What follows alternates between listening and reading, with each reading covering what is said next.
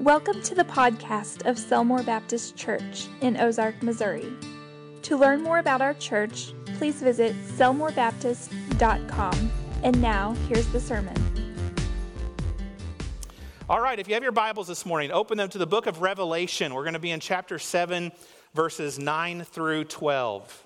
Revelation chapter 7, verses 9 through 12. And thank you to Brother Cliff and our instrumentalists and vocalists. Did a wonderful job of leading us in worship this morning. Well, as we all know, Christmas is now up on us. It is just 5 days away, and I hope that many of you will be able to come to one of our Christmas Eve services this Thursday.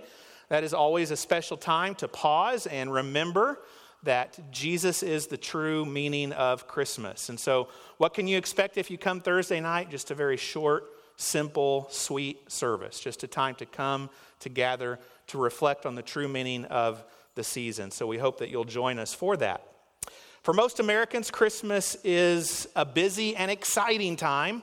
Lots of parties, lots of gifts, lots of buying gifts, lots of activity, maybe not quite as much this year as in most years, but nonetheless, a very busy, very stressful time, to be honest. But for Southern Baptists, for over 100 years now, Christmas time is a time of year when we emphasize world missions. And the primary way that we do that is through the Lottie Moon Christmas offering. Now, if you're not familiar with Charlotte Lottie Moon, she was a young lady who grew up in Virginia in the 1800s, a lady very small of stature. Get this, 4'3". That was her adult height, 4'3", very small in stature, but very big in personality and drive and heart. At 32 years old, Lottie answered God's call to serve as a career missionary in China. One Sunday, a few years prior, she had come to church, had listened to her pastor preach a sermon on missions, and she took on a burden after that sermon, and she wrestled with it all that Sunday afternoon. She said she went home and she just couldn't get rid of this burden that God was calling her to the mission field. And so she surrendered to that, and a short time later served as a career missionary in China. In fact, she served in China for the next 40 years until her death at age 72. She loved and served the people of that great land, often through great personal sacrifice and at the expense of her own health. Lottie was also a prodigious letter writer. During her time in China, she wrote thousands of letters back home to Southern Baptists, encouraging them and sometimes chastising them that they needed to be more committed to the work. At one point she said, quote, "The harvest is very great and the laborers, oh so few. Why does the Southern Baptist Church lag behind in this great work?" Because of Lottie's passion for missions, her commitment, her ability to inspire others, in 1912, Southern Baptists instituted an annual Christmas offering for world missions in her memory. Now today there are over 47,000 Southern Baptist churches in North America. And collectively, altogether, our goal in 2020 is to collect $175 million through the Lottie Moon Christmas offering, 100% of which will go to directly support over 3,600 missionaries serving in every corner of the world. Not one penny of that goes to administrative costs or anything else. It goes directly to those missionaries. Now, in order to be good stewards of God's resources, I think it's important for us to be informed as to how our offerings are being used and the effect that they are having. So let me just share a few numbers with you. In 2019, through the Lottie Moon Christmas offering and through the work of our International Mission Board, 535,000 people all around the world heard the gospel message. 48,000 people all around the world followed the Lord in believers' baptism, responding to that message in repentance and in faith. Last year, 18,600 indigenous pastors were trained. 12,400 new churches were started all over the world, and 827 distinct people groups all over the world were engaged by the Lottie Moon Christmas offering and the International Mission Board.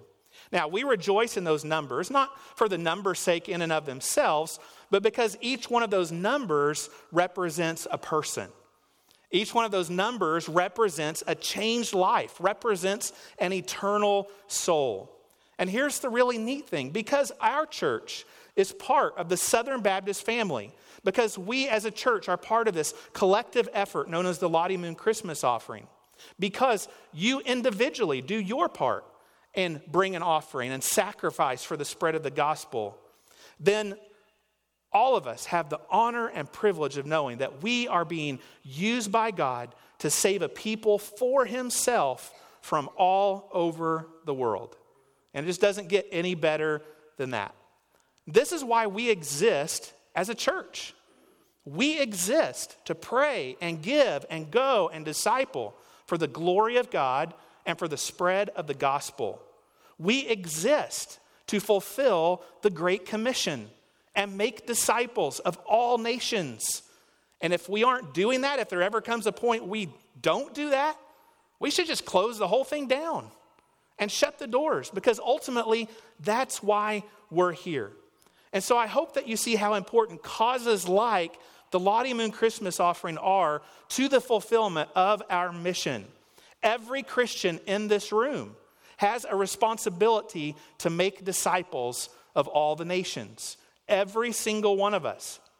Most of us in this room probably won't have the opportunity to do that ourselves. Although some of us can and should go on short-term mission trips and take the gospel directly to the nation if God provides us the opportunity and resources to do so. But most of us probably will not. So what do we do if we can't go ourselves? Well, one thing we do is that we give so that others can go. As William Carey once said, who was considered the father of modern missions, he said, something like this: I will go down into the pit, but you must hold the rope. The Lottie Moon Christmas offering gives us the opportunity to hold the rope. To hold the rope for our missionaries, to hold the rope for our heroes, those who have been called to go to a foreign land and give their lives so that those who have never heard the name of Jesus may hear. One of my favorite stories is that many early missionaries, when they went to the mission field, they considered it a lifetime appointment. And what they would often do is they would pack their luggage in a casket. Now think about that. They said, I'm going to die over there. I know that. I'm going to give my life for the spread of the gospel. And so, hey, might as well make use of the empty space, I guess, and put their luggage in there and take it with them. Man, that's amazing. I challenge you, I exhort you to make a sacrificial gift between now and the 3rd of January to the Lottie Moon Christmas offering for the glory of God and for the spread of the gospel. Pray about that. Pray about what God would have you to give, and then give sacrificially and give cheerfully. And I know if each of us do that, we'll meet our goal of $5,000, our part in that $175 million goal, and we'll far exceed it. As we prayerfully consider what God would have each of us to give to the Lottie Moon Christmas offering this Christmas season, I think it's also important that we remember why we do missions in the first place. What's the goal of missions? What's the end game? What is the vision that compels us and drives us to pray and give and go and disciple, to take the gospel to the ends of the earth? And I think the answer to that question can be seen very powerfully in our passage today. And so I would like to read this. Would you please stand in honor of the reading of God's word? And we're going to read Revelation chapter 7, verses 9 through 12. This is the vision that compels us to fulfill our mission.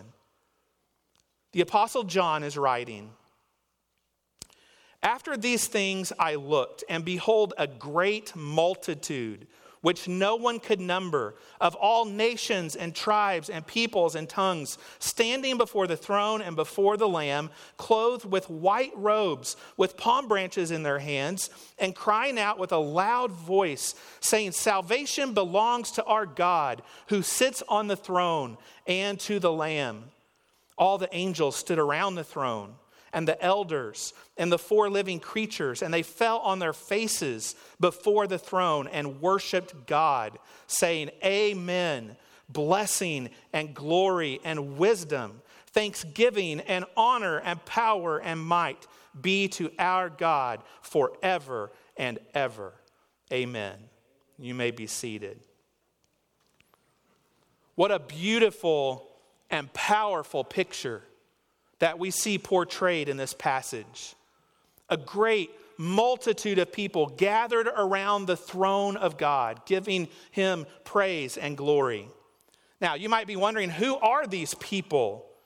Verse 14 actually tells us who they are. It tells us they are those who have come out of the great tribulation and washed their robes and made them white in the blood of the Lamb. If you aren't familiar, the great tribulation is a time of great distress and trouble that the Bible says will fall upon the earth in the last days. Many of you know there are varying opinions among scholars as to the timing of the Great Tribulation and who will actually go through the Great Tribulation. And we're not going to get into all of that this morning. But one thing that is clear from verse 14 is that many Christians will lose their life in the Great Tribulation. Whether these are ones who come to Christ during that period of time, or perhaps already were Christians when that time started, or maybe some of both. That really isn't significant for our purposes today. What is significant, what I do want us to see, is that when all is said and done, there will be a great multitude of all the peoples of the world worshiping before the throne of God the Father and before the Lamb of God, Jesus Christ. These people, this group of people in this passage is representative of heaven as a whole. And brothers and sisters, this great multitude of people displayed in these verses is why we do what we do. You know, we take part in missions for a number of reasons, including the love of people. But ultimately, because God is worthy of the worship of all the peoples of the earth. Now, to understand this multitude around the throne of God a little better, I want us to look at 4 characteristics of this multitude as found in our text. So let's work through these here for just the next few moments.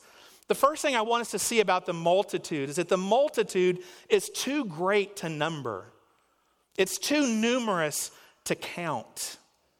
Think about a gigantic sea of people that you can't even begin to see the end of. What a wonderful feeling it is to know that the body of Christ reaches all over the world. The little mustard seed that Jesus talked about grew into a great and mighty tree. We have more brothers and sisters in Christ on this earth than we could ever fathom, not to mention the ones who have gone before us into glory.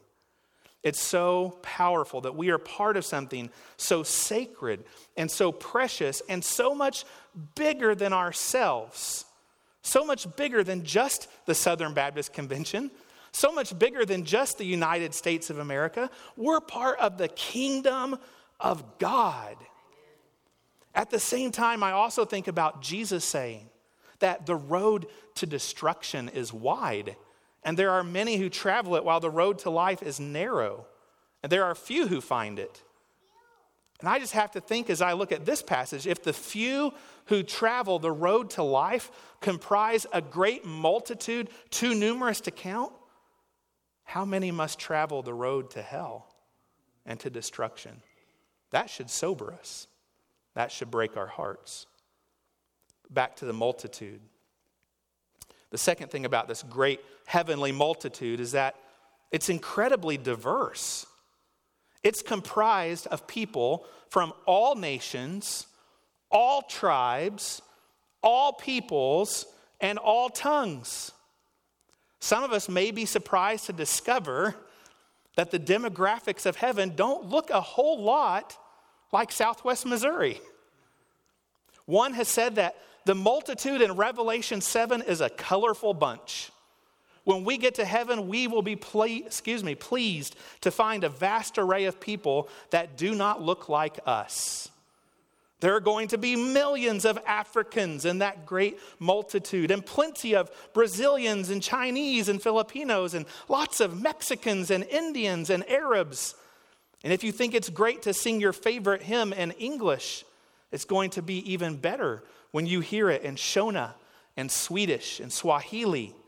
You'll thrill to hear praise in Fong and French and Finnish, and rejoice to see the throng spill out their songs in German and Japanese and Hausa and Hungarian and Quechuan and Kazakh and Korean. Heaven will be diversity without the political correctness, unified in one single purpose. Every heart, every head, every voice giving glory to God and to the Lamb. Won't that be wonderful? Red and yellow, black and white, they are precious in his sight. I don't know if I'm allowed to still say that or not, but I just did. We must make disciples of the nations because our God is worthy of the worship of every tribe and tongue and nation on the earth. Third, we see that the multitude is clothed in white robes. The color white is symbolic in Scripture of purity. It's symbolic of holiness. This stands for the fact that these people have been made pure and holy by the blood of Jesus Christ. When we repent of our sin and we put our faith in Jesus, according to Romans 5, it says that we are justified by his blood. To justify is a legal term. It's to pronounce a man guiltless, to acquit him of all charges brought against him, and to declare him to be righteous. This is what God does for us when we come to him through faith in Jesus Christ. To state it another way, you all have heard me say before, being justified is just as if we had never sinned.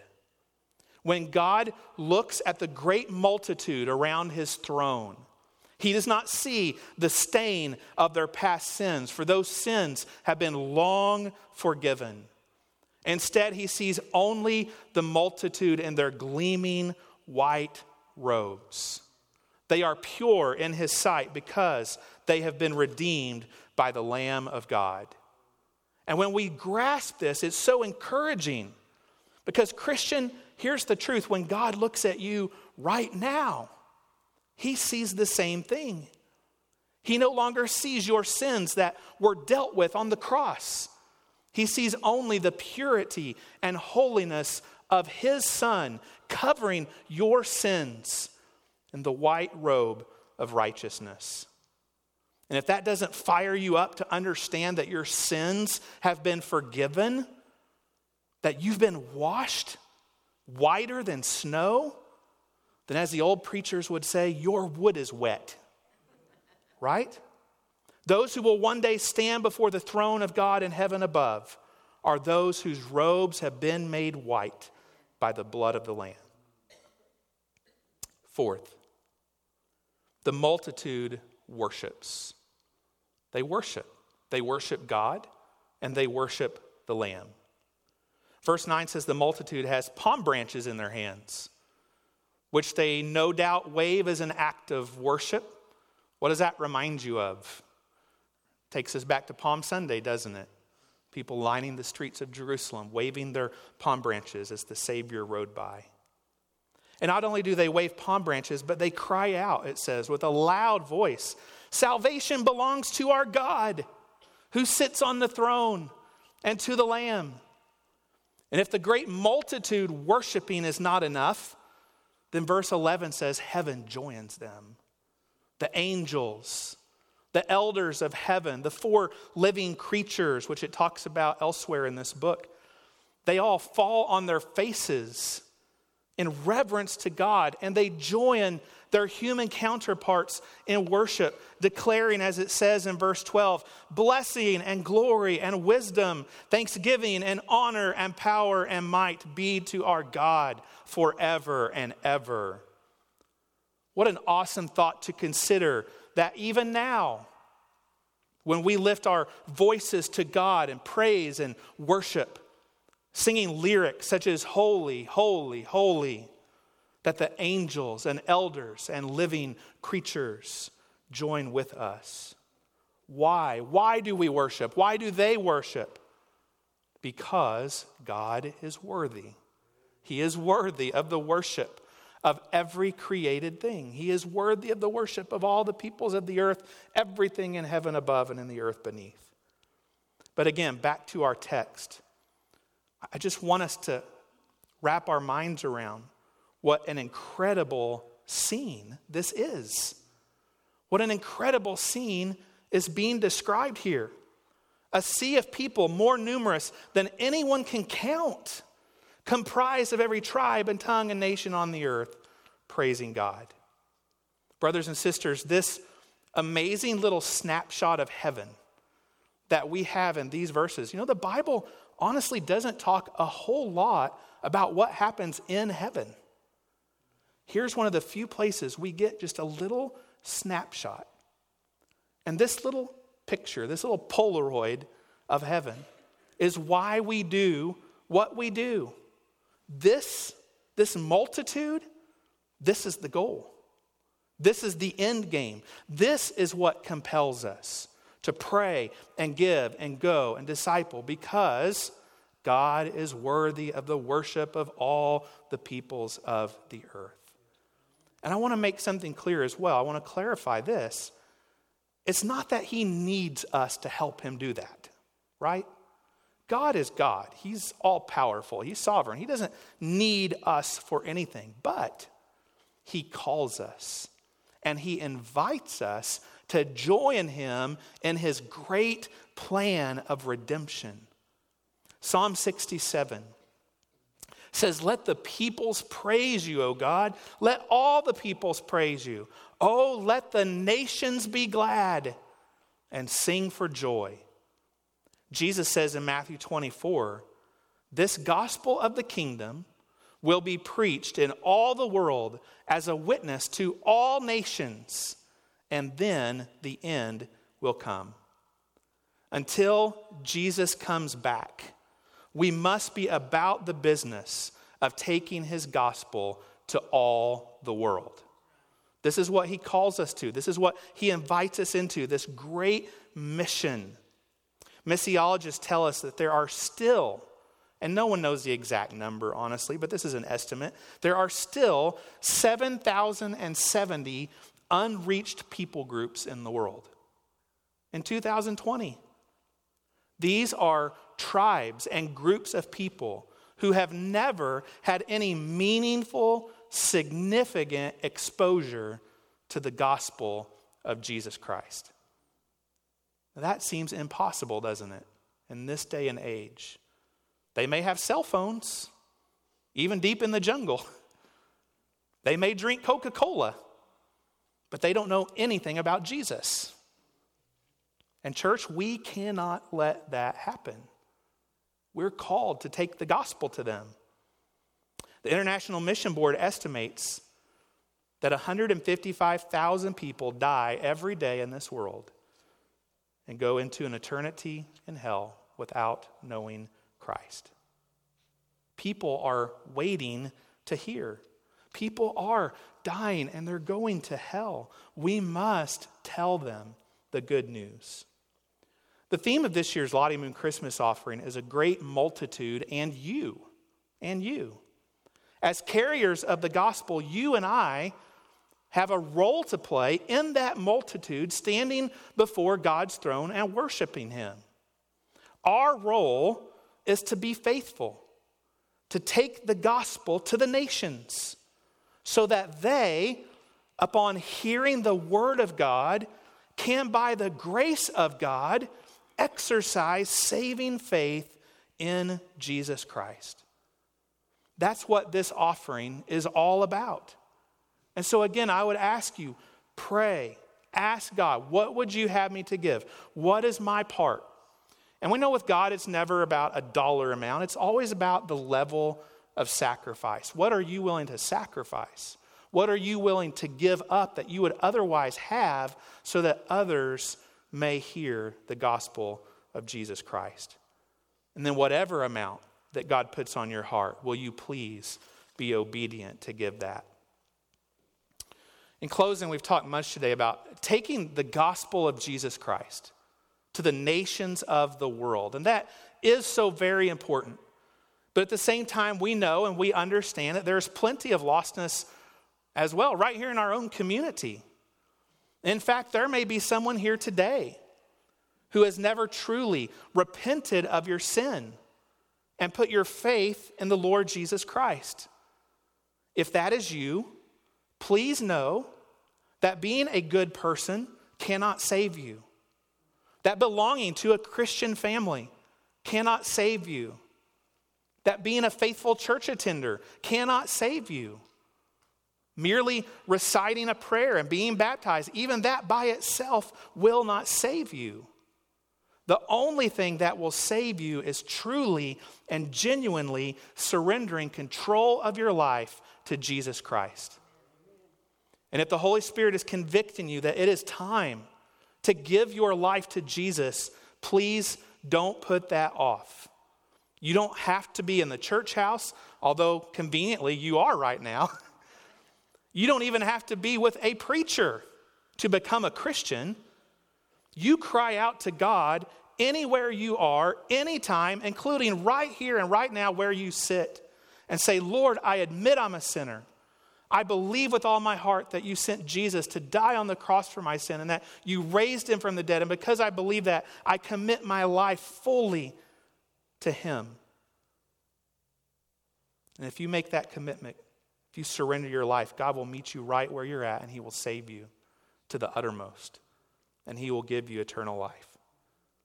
If you're ready to give your life to Christ, or maybe you've already done so and you just haven't gone public with that, please see me after the service. I would love nothing more than to visit with you, to pray with you, and to talk to you about what it means to be a Christian. All right, I think that's good for today. Let's pray. Let's bow our heads. Let's go to the Lord. Father, thank you for this time that we have had in your word. Thank you for this passage in Revelation 7, which does give us this little glimpse into heaven.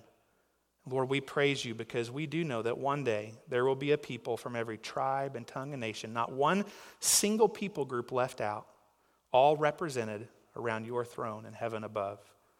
Father, help us to keep that vision first and foremost in our own minds, Lord, and in the collective mind of our church. Help us, Lord, to be about the mission. Help us to be obedient to do our part in that. Lord, thank you for being such a loving and merciful God. Thank you, Lord, for being a God who saves. Thank you for saving us. We pray these things in your Son's precious name. Amen.